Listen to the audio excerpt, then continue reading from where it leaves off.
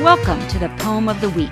Each week, our poems are intended to help you practice the best, most current medicine by alerting you to studies that could change your practice. As usual, our host this week is National Public Radio's Dr. Michael Wilkes and Essential Evidence Senior Editor Dr. Mark Ebell.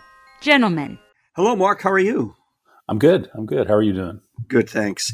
We're going to talk about something that is very common, probably underdiagnosed, and certainly understood by primary care doctors. I'm talking about irritable bowel syndrome. It's a chronic functional disorder of the GI tract. As listeners will know, it's characterized by chronic abdominal pain and altered bowel habits in the absence of any real identifiable organic disease.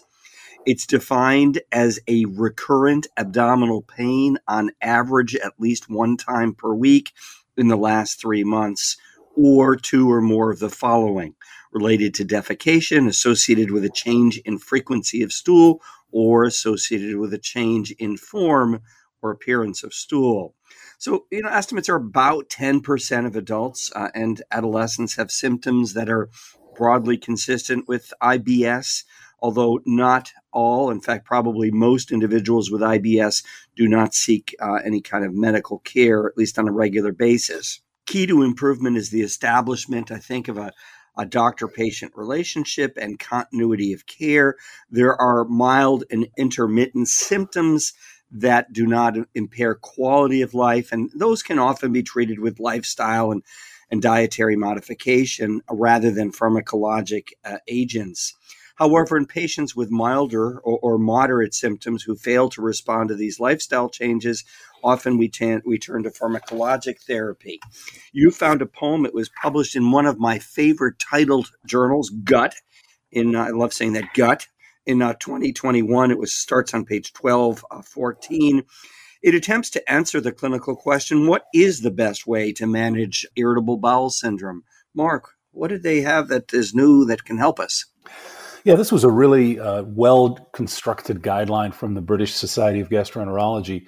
And what I especially liked was that it wasn't just GI docs. They had primary care physicians, psychologists, dietitians, as well as gastroenterologists. And they based their recommendations on a series of systematic reviews and a pretty thorough review of the literature. So they define IBS as 6 months of abdominal pain or comfort, plus altered bowel habits in the absence of alarm signs or symptoms. The initial evaluation in the primary care setting should include a CBC, C-reactive protein or SED rate, and serology for celiac disease.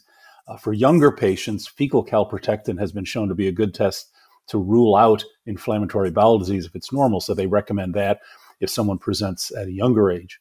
One of the questions is, when do you get colonoscopy? And they say, obviously, follow the usual screening recommendations, but it's only recommended for patients with alarm signs and symptoms or who are at increased risk for microscopic colitis.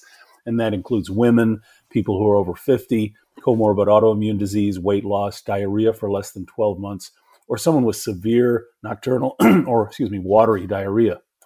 They say consider testing for bile acid diarrhea in patients who have nocturnal diarrhea or who've had a cholecystectomy in the past.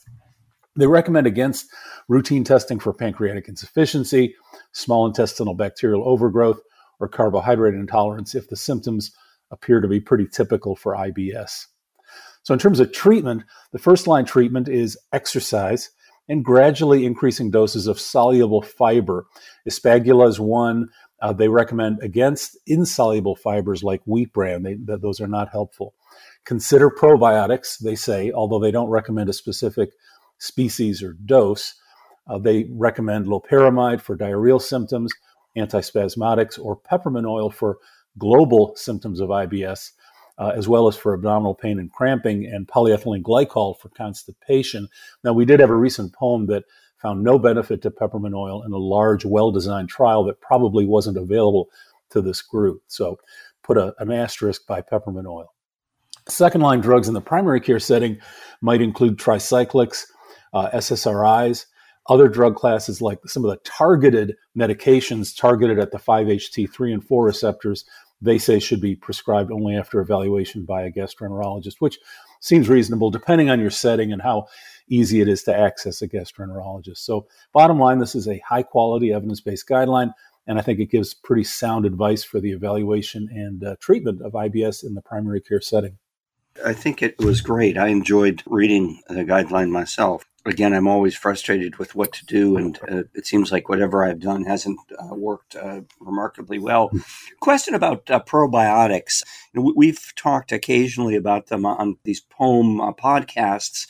It's often the conclusion that they might help, and we often come to the conclusion that we don't really know what dose. And do we have any clarity? Is it better to get from a pharmacy? Can you go to a natural food store? Is there a unit measure that we should be advising?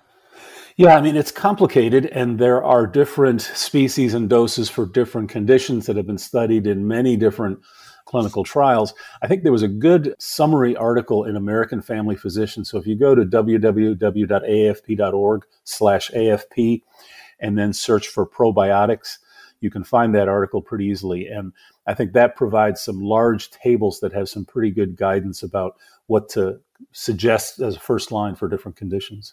Thanks, Mark. As usual, very helpful. We'll talk again in a week. Sounds good. Well, that's this week's poem. Thanks for listening. If you'd like to read this and other recent poems, please go to www.essentialevidence.com. And please join us again next week for another medical poem.